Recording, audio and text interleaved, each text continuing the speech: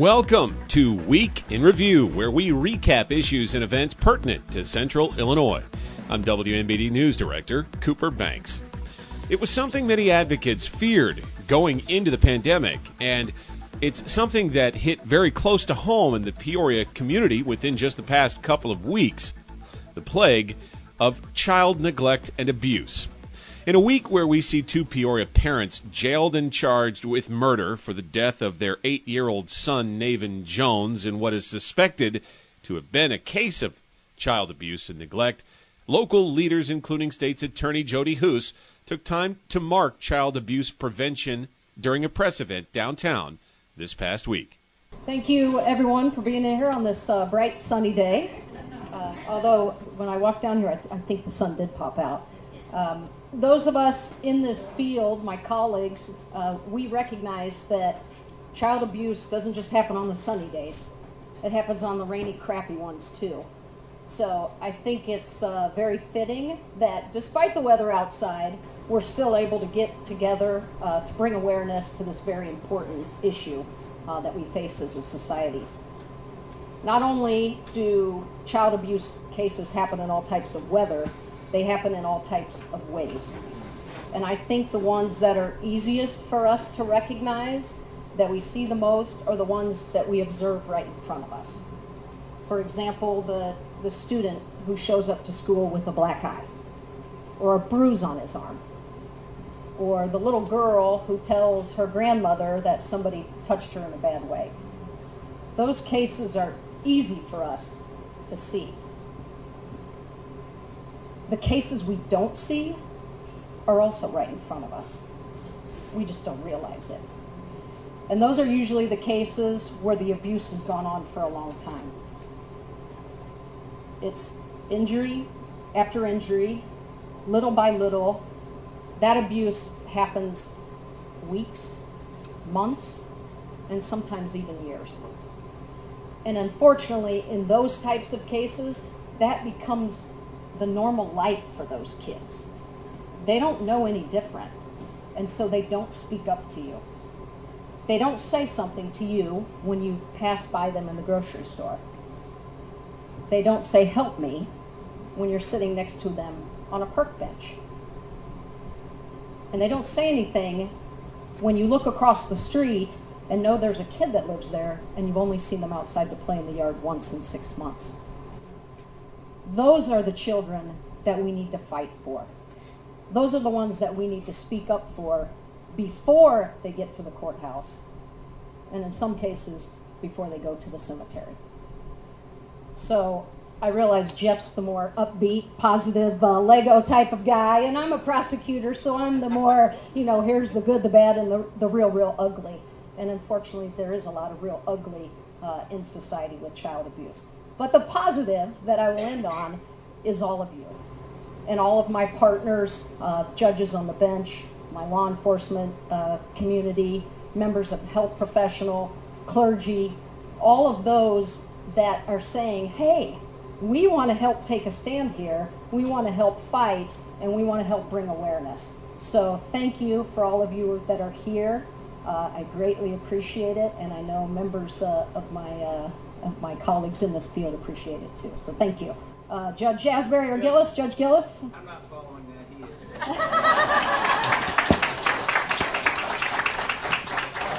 Thank you. All right. That was a good description of being aware about child abuse. This is child abuse awareness. We're meeting about that. What I'll do, knowing Judge Asbury will have good comments, I'll make it easy for him to follow, is just try to acknowledge those who work day in and day out tirelessly for children. Children are the focus, minors are the focus. I'm going to, because it should be easy for me, mention those people that should be acknowledged today for the hard work they do, because the work is done typically in a confidential setting where likely credit is never given and only attention is brought forth from the bad, terrible cases that our good state's attorney just mentioned. So I would like to acknowledge from my view as a juvenile court judge the hard work that assistant state's attorneys, the state's attorney and assistant state's attorneys do, the hard work that parents' attorneys do in trying to help parents piece their families back together that are affected by abuse, and those parents deserve acknowledgement. Parents that come through difficult circumstances, having been abused themselves, to correct problems that have been generational. I would like to acknowledge those parents. I would like to acknowledge guardians ad litem who work in the legal field as a strong and powerful voice for children.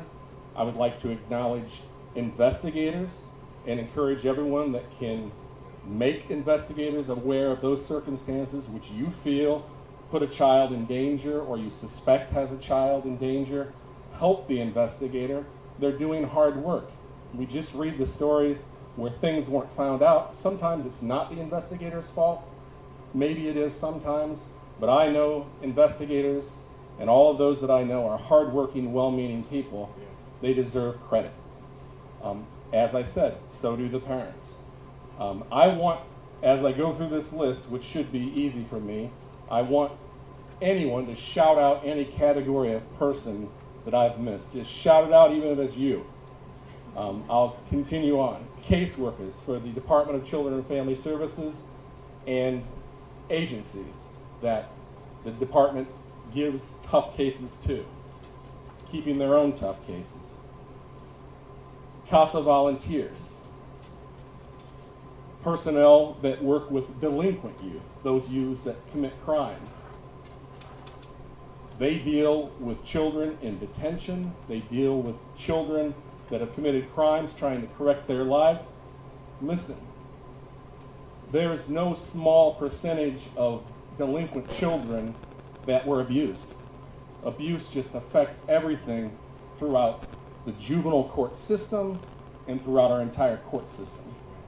So I've clicked off quite a few categories. Shout out if I'm missing any category.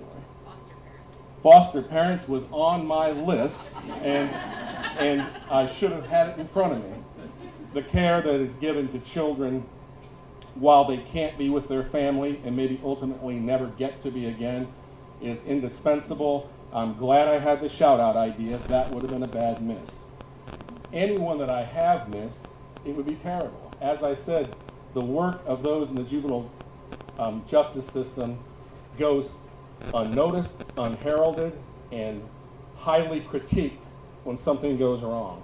So child abuse awareness, be aware, report it. Trust me when I say there are people that are working hard to eliminate abuse, solve the problems that abuse creates itself, and report it. Please do that. Thank you. Judge Asbury. Thank you for that, Judge Gillis. Welcome, everybody. And I don't know, this has been going on for Ms. Perlis for 15 years. Is this the first time we've done it indoors? Yes. So I am a charter speaker, member of the first annual indoor Hearts Around the Courtroom. All right, so for those of you who don't know me, I'm Judge Asbury. I'm in courtroom 424. I'm kind of the new judge on the block. I've been a judge about 2 years now.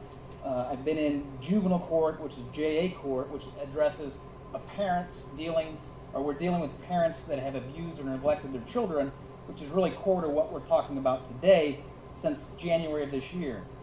There's a quote that I think captures the essence and purpose of my courtroom, and it is that it is easier to raise or build strong children than it is to repair broken adults. And what that quote is about the future. That's what my courtroom's about, is the future.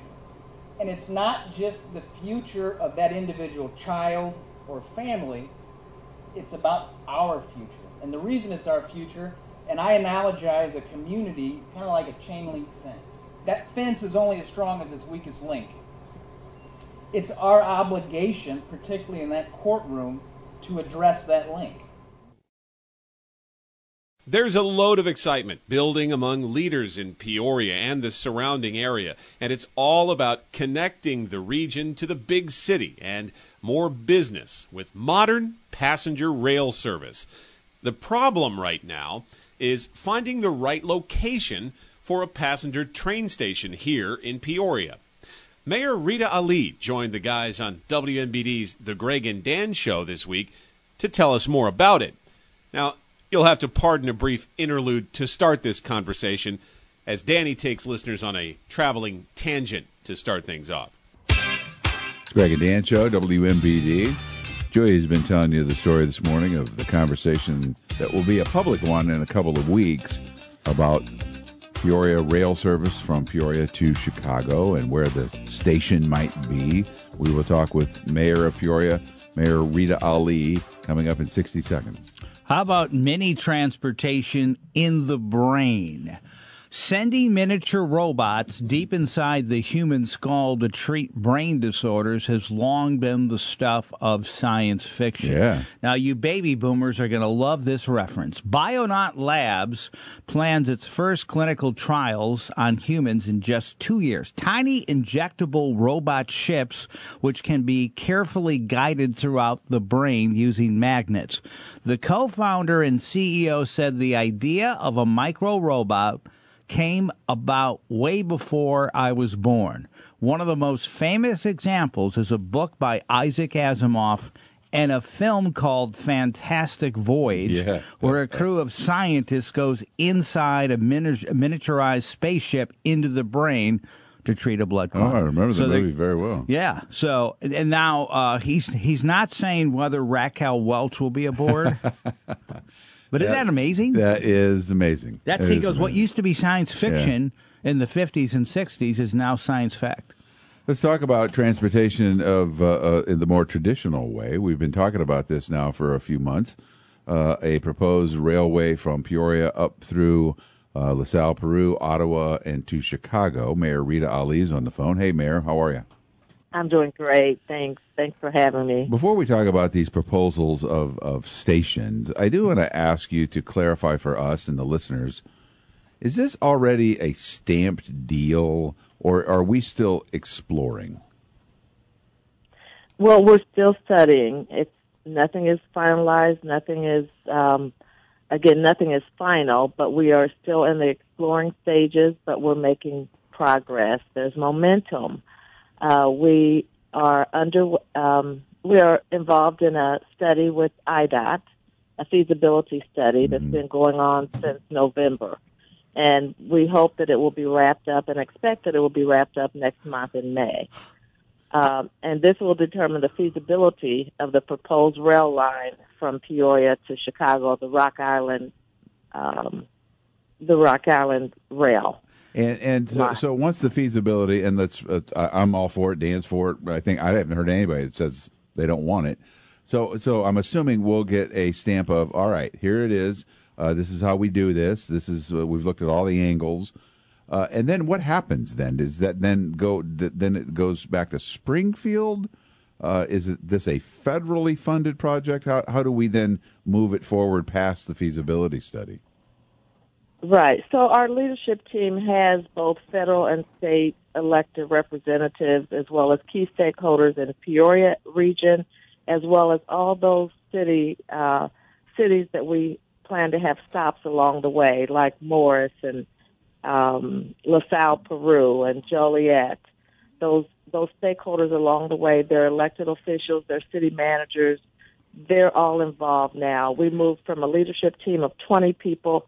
Now we have 47 people, nice. individuals on the team.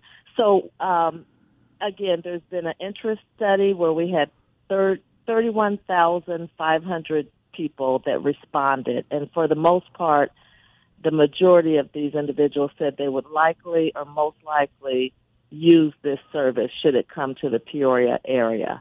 And we'll be giving some more details next month on the findings of that study, as well as the overall feasibility study, which will include ridership. And that's the last part of the study that we're waiting on, is the ridership. This study that's taking place that will seek public input next Thursday at the Gateway Building is being conducted by the Tri-County Regional Planning Commission.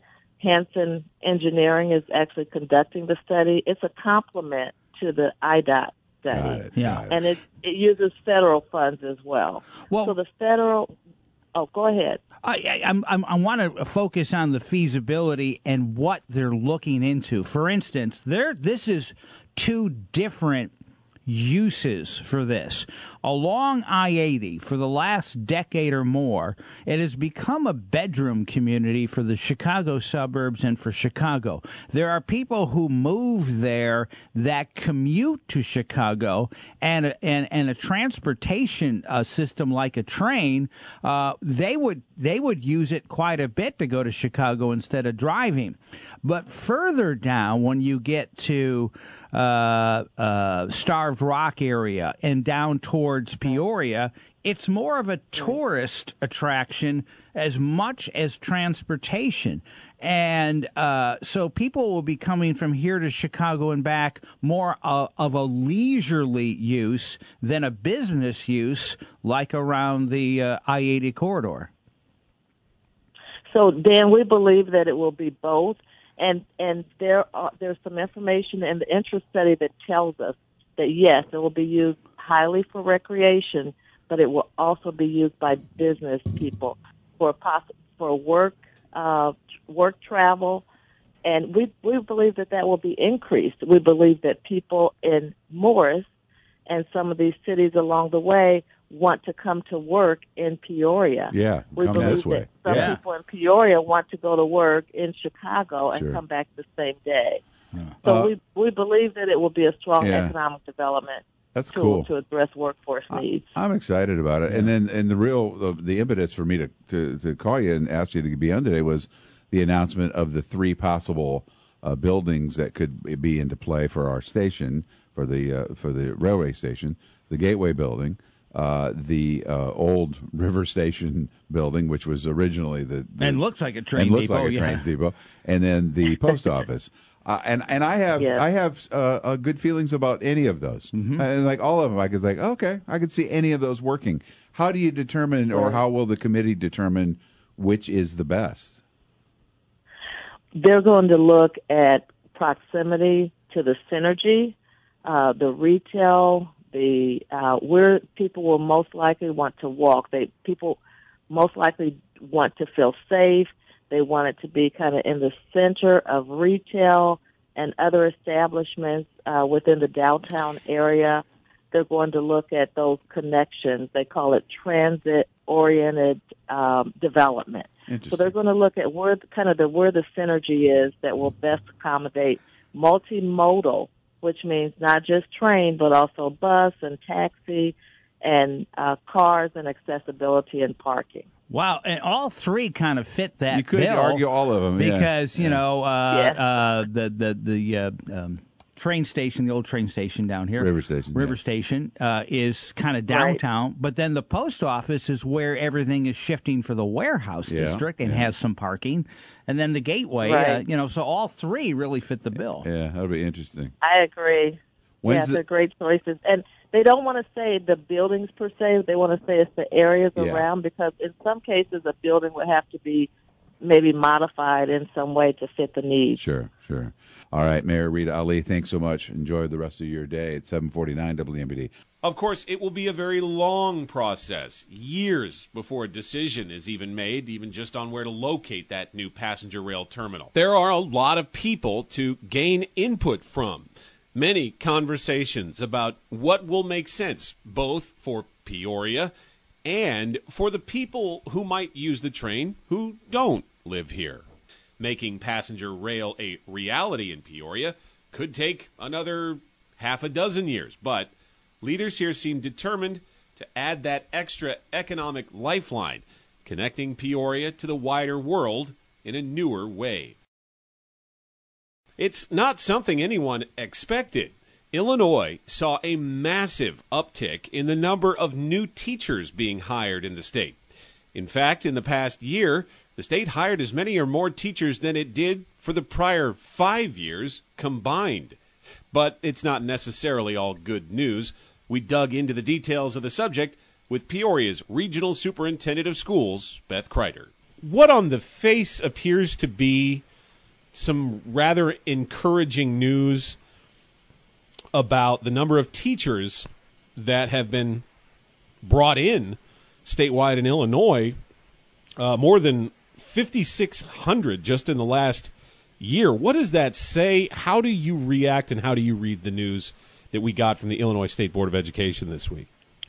When I read the report from the Illinois State Board of Education, my words would be cautiously optimistic. I am so glad that there is an interest in the teaching profession because I think it's the best profession on earth. I'm very glad to hear that people are interested in taking these positions. My own daughter is graduating with a special education degree and hope to have a job for her right when she graduates.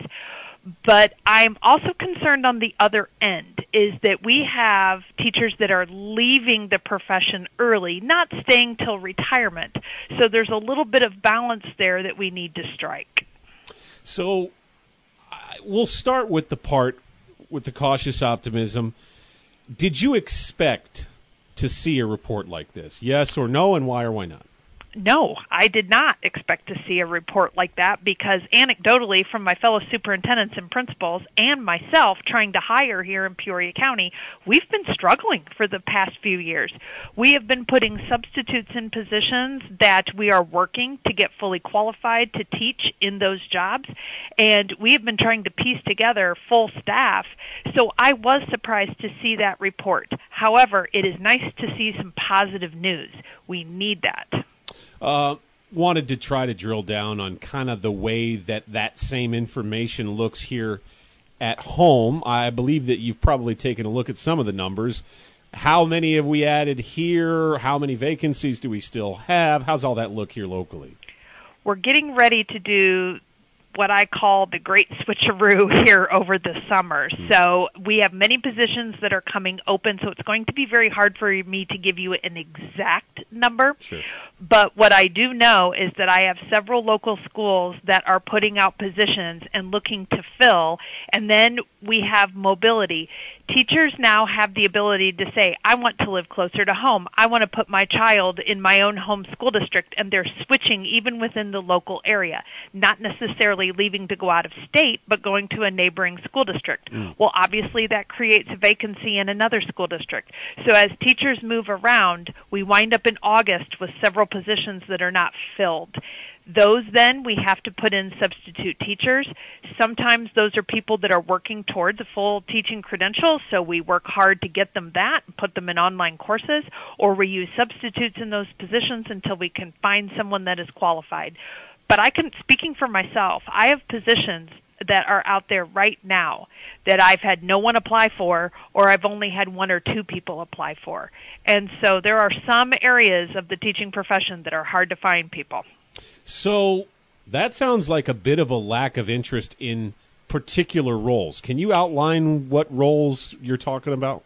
What sort of jobs? Very astute. The hardest positions to find right now are special education is always a tough one, to find someone that's fully licensed to teach those specialty areas. So special education has been hard for quite some time. But then when you look at high schools, math and science, those physics and calculus and higher level math courses, foreign language teachers, we call them unicorns here, as to where can you find a Spanish teacher or a French teacher, and some of the other types of languages simply aren't being offered because we can't find teachers for those. So those specialty positions are definitely difficult. And then one last area is early childhood. To find someone that is certified with that specialty license for the very young child is also very difficult to find. So I wonder how it is used, like how high is the hill that we still have to climb when it comes to helping ease the stress that is caused by teacher shortages at schools? We still got a long way to go? I think we have a long way to go for many different reasons. When teachers enter the profession, the numbers keep climbing as to how many of them leave within the first 5 years. So I would like to see strategies around what I call the teacher keepage problem. Once we get them into the profession, how do we keep them there for the long haul? Because it takes endurance. Yeah. It's not an easy job.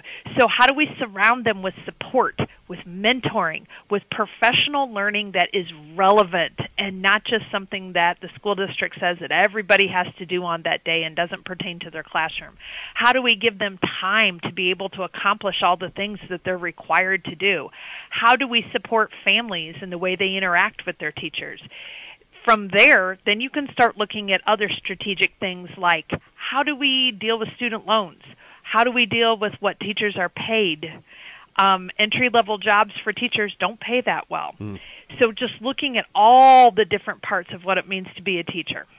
You know, it leads me back kind of to some more. We'll touch back on the optimism a bit. And can you it probably is mostly anecdotal in terms of the info that might be available for a question like this, but the things that continue to draw applicants to teaching in a time when we weren't expecting that, what is it that people still want to do, and why are people still, I guess, so attracted to teaching? Teaching brings value. Teaching brings optimism, and teaching is hope. So over this pandemic, I think people have started to ask essential questions about what am I doing with my life, and how am I giving back to my community? How can I be part of that change that I want to see, or how can I be a part of making my community a better place? One of the best ways to do that is be a teacher. You are in there with young children that you make a direct impact on their future by being with them every day and teaching them, building relationships with them and their families, and supporting their development. I can't think of a better profession. So coming out of the pandemic, if you're starting to look for a place for purpose, teaching is it. And then on kind of the other end of it, sort of a similar question to the side of what it is that makes people who jump in, the teacher keepage problem remain. Is it just burnout, or are there other factors? Why is it that there's so much excitement for some folks who get in and then, not even 5 years down the road? Is it a lack of support from a union, let's say? What are the factors that factor into a situation like a teacher leaving after just a few years of trying it? I think when a teacher optimistically jumps into the profession and says, I am going to make a difference in the life of a child, that's exactly what they want to do, and they believe in the art of teaching, and they get in that classroom, and here comes all of the mandates. Here comes all of the paperwork. Here come all of the emails that you have to respond to. All those things that are not the art of teaching and that you went to school for to become a professional. And I think those things start to wear them down year after year is what I'm hearing from my teacher friends. And so getting back to that of what true teaching is, and that it's not paperwork, it's not boxed curriculum that I don't have any say in and that I just have to say out loud in the classroom. It's giving them back a little bit of that control, I think would go a long way. And then the last thing I would ask, of course, is we continue to need teachers. I'd give you the opportunity here to mention if there's anyone right now listening who's like, okay, I've been thinking about it. It's time for me to do it. Who wants to jump in to this profession? What do they need to know? I love this question. So specifically, if you are listening today and you're thinking about a career change, we've been through this pandemic, you're sitting out there with a 4-year degree, you're not sure what you want to do with that, we have a way to fast track getting that teaching license so that you can start having an impact in our classrooms here in Peoria County. So if you think teaching is for you, we will help you get on board. It's a day we might not all know quite how to celebrate, but for leader Emily Cahill at the Peoria Park District, it's as easy as getting outside. It's not something anyone expected. Illinois saw a massive uptick in the number of new teachers being hired in the state. In fact, in the past year, the state hired as many or more teachers than it did for the prior 5 years combined. But it's not necessarily all good news. We dug into the details of the subject with Peoria's Regional Superintendent of Schools, Beth Kreider. what on the face appears to be some rather encouraging news about the number of teachers that have been brought in statewide in Illinois, more than 5,600 just in the last year. What does that say? How do you react and how do you read the news that we got from the Illinois State Board of Education this week? When I read the report from the Illinois State Board of Education, my words would be cautiously optimistic. I am so glad that there is an interest in the teaching profession because I think it's the best profession on earth. I'm very glad to hear that people are interested in taking these positions. My own daughter is graduating with a special education degree and hope to have a job for her right when she graduates. But I'm also concerned on the other end, is that we have teachers that are leaving the profession early, not staying till retirement. So there's a little bit of balance there that we need to strike. So we'll start with the part with the cautious optimism. Did you expect to see a report like this? Yes or no, and why or why not?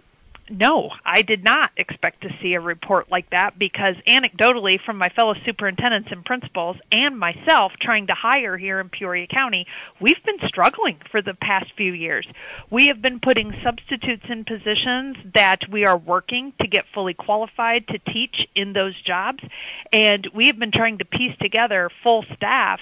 So I was surprised to see that report. However, it is nice to see some positive news. We need that.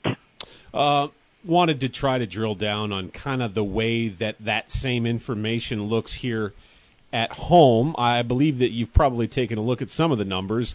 How many have we added here? How many vacancies do we still have? How's all that look here locally?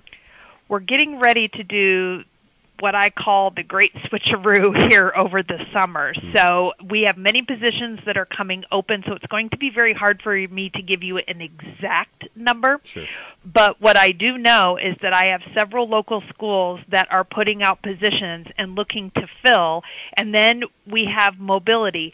Teachers now have the ability to say, I want to live closer to home. I want to put my child in my own home school district, and they're switching even within the local area, not necessarily leaving to go out of state, but going to a neighboring school district. Well, obviously that creates a vacancy in another school district.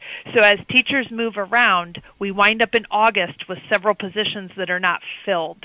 Those then we have to put in substitute teachers.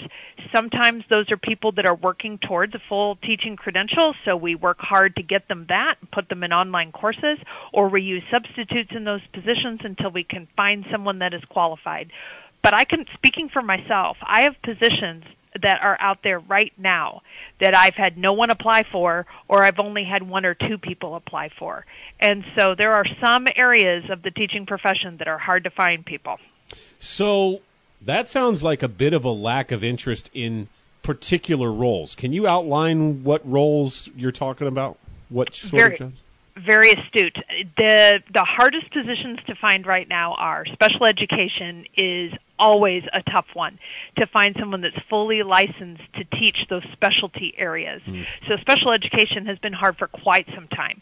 But then when you look at high schools, math and science, those physics and calculus and higher level math courses, foreign language teachers, we call them unicorns here, as to where can you find a Spanish teacher or a French teacher, and some of the other types of languages simply aren't being offered because we can't find teachers for those. So those specialty positions are definitely difficult. And then one last area is early childhood. To find someone that is certified with that specialty license for the very young child is also very difficult to find.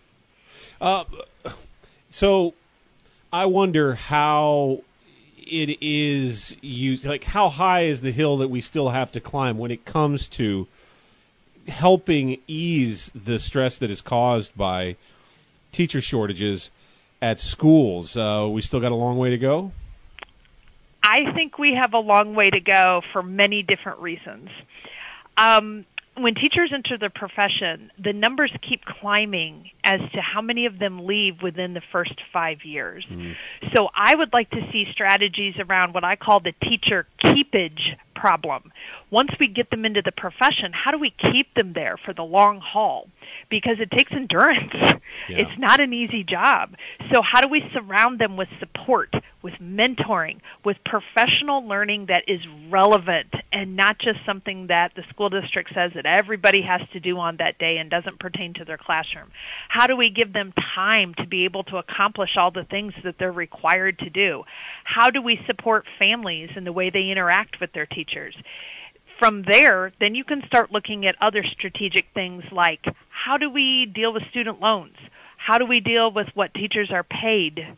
Entry-level jobs for teachers don't pay that well. So just looking at all the different parts of what it means to be a teacher. You know, it leads me back kind of to some more. We'll touch back on the optimism a bit. And can you it probably is mostly anecdotal in terms of the info that might be available for a question like this, but the things that continue to draw applicants to teaching in a time when we weren't expecting that, what is it that people still want to do, and why are people still, I guess, so attracted to teaching? Teaching brings value. Teaching brings optimism, and teaching is hope. So over this pandemic, I think people have started to ask essential questions about what am I doing with my life, and how am I giving back to my community? How can I be part of that change that I want to see, or how can I be a part of making my community a better place? One of the best ways to do that is be a teacher. You are in there with young children that you make a direct impact on their future by being with them every day and teaching them, building relationships with them and their families, and supporting their development. I can't think of a better profession. So coming out of the pandemic, if you're starting to look for a place for purpose, teaching is it. And then on kind of the other end of it, sort of a similar question to the side of what it is that makes people who jump in, the teacher keepage problem remain. Is it just burnout, or are there other factors? Why is it that there's so much excitement for some folks who get in and then, not even 5 years down the road? Is it a lack of support from a union, let's say? What are the factors that factor into a situation like a teacher leaving after just a few years of trying it? I think when a teacher optimistically jumps into the profession and says, I am going to make a difference in the life of a child, that's exactly what they want to do, and they believe in the art of teaching, and they get in that classroom, and here comes all of the mandates. Here comes all of the paperwork. Here come all of the emails that you have to respond to. All those things that are not the art of teaching and that you went to school for to become a professional. And I think those things start to wear them down year after year is what I'm hearing from my teacher friends. And so getting back to that of what true teaching is, and that it's not paperwork, it's not boxed curriculum that I don't have any say in and that I just have to say out loud in the classroom. It's giving them back a little bit of that control, I think would go a long way. And then the last thing I would ask, of course, is we continue to need teachers. I'd give you the opportunity here to mention if there's anyone right now listening who's like, okay, I've been thinking about it. It's time for me to do it. Who wants to jump in to this profession? What do they need to know?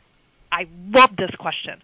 So specifically, if you are listening today and you're thinking about a career change, we've been through this pandemic, you're sitting out there with a 4-year degree, you're not sure what you want to do with that, we have a way to fast track getting that teaching license so that you can start having an impact in our classrooms here in Peoria County. So if you think teaching is for you, we will help you get on board. What does Earth Day mean to you, to the Peoria Park District?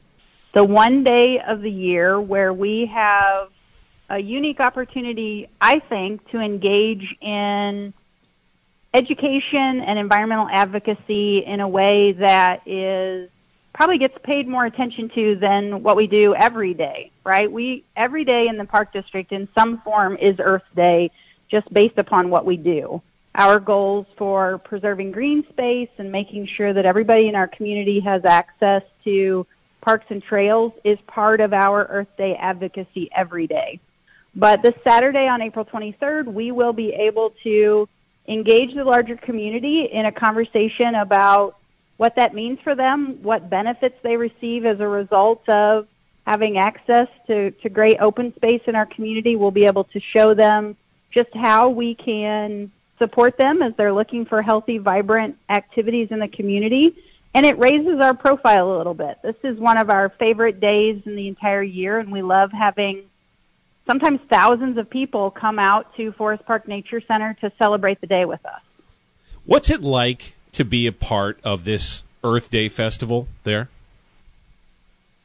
So the Earth Day festival specifically has a lot of, there are vendors there who can provide information to people who visit about ways that they can make Earth Day a priority in their own homes, whether that's through recycling or through planting native plants, or how they might take a pollinator garden and add it to their backyard.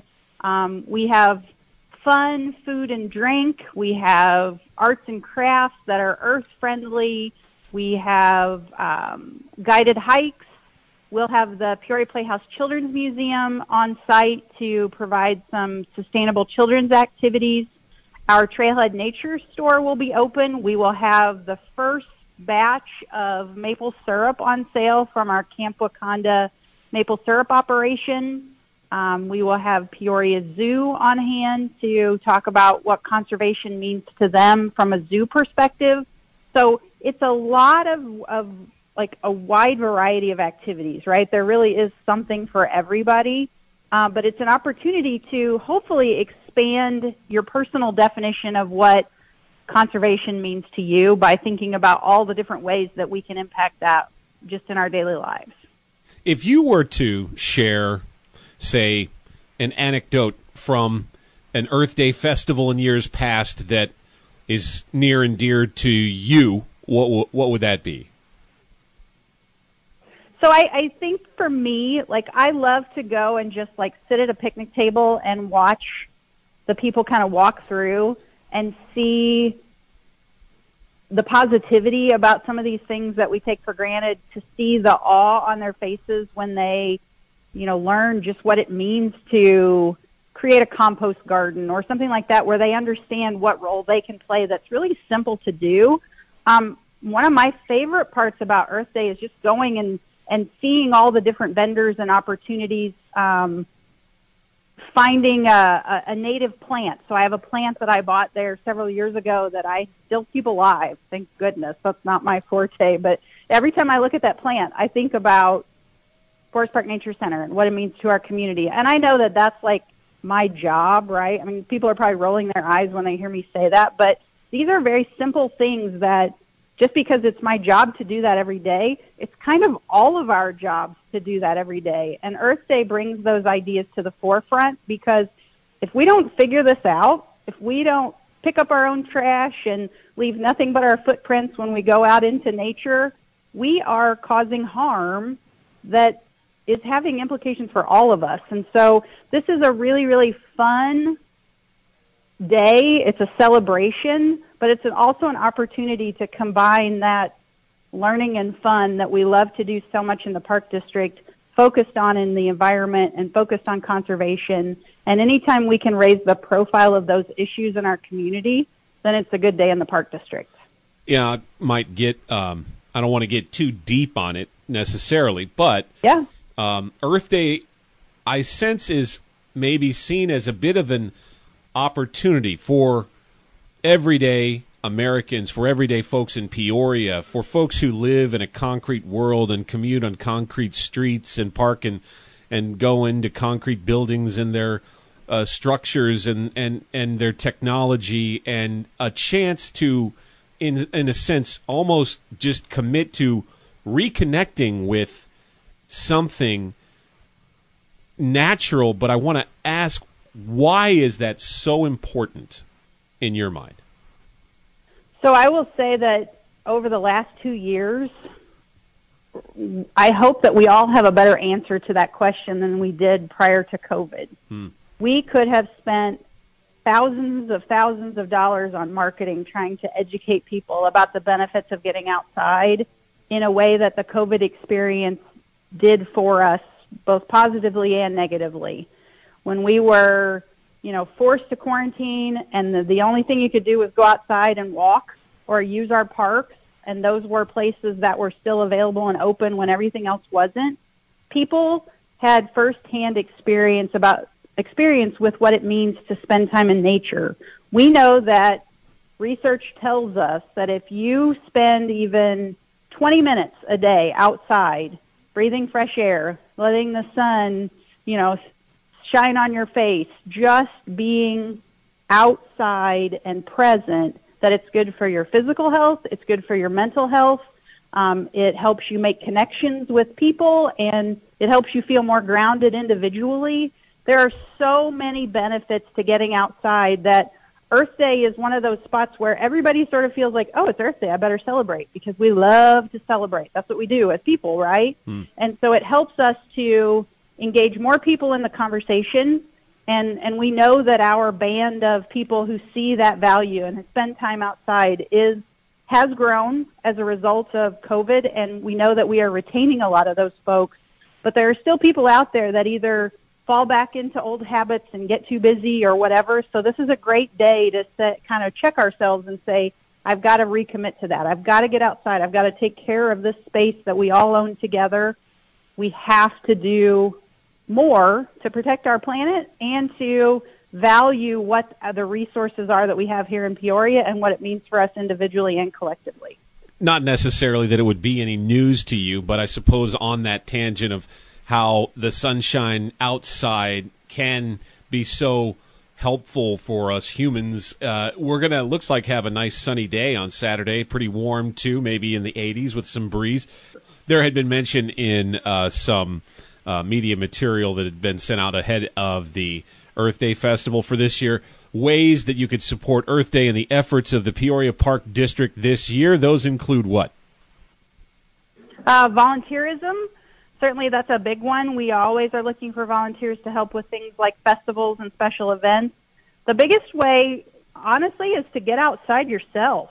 If we are spending our resources and our time, and honestly, those are your resources, right? Because we are funded primarily with property tax dollars to maintain these great spaces for you. And across the Peoria area, we have 9,000 acres of public green space that we take care of. We have 52 miles of trails. The best thing you can do is spend time in those places and spaces that you help to maintain. Really make that a valuable part of your life. Help that with your vibrancy. Participate in our programs. All of those things make a big difference, not only for us, because then we feel needed, and that's always good, but it's important for you, because there is that sense of community that comes with participating in events like that. And we are an amazing asset in this community, and we hope people take advantage of it. All right. Emily Cahill, I think that's everything I wanted to ask. I appreciate you taking the time. Thank you so much. No problem. Thanks for having me. I appreciate it. Have a great day. You too. That does it for this edition of Week in Review. For Instant News 24/7, follow us at 1470 100.3 WMBD on Facebook, Twitter, and Instagram, and at 1470WMBD.com. I'm Cooper Banks, WMBD News.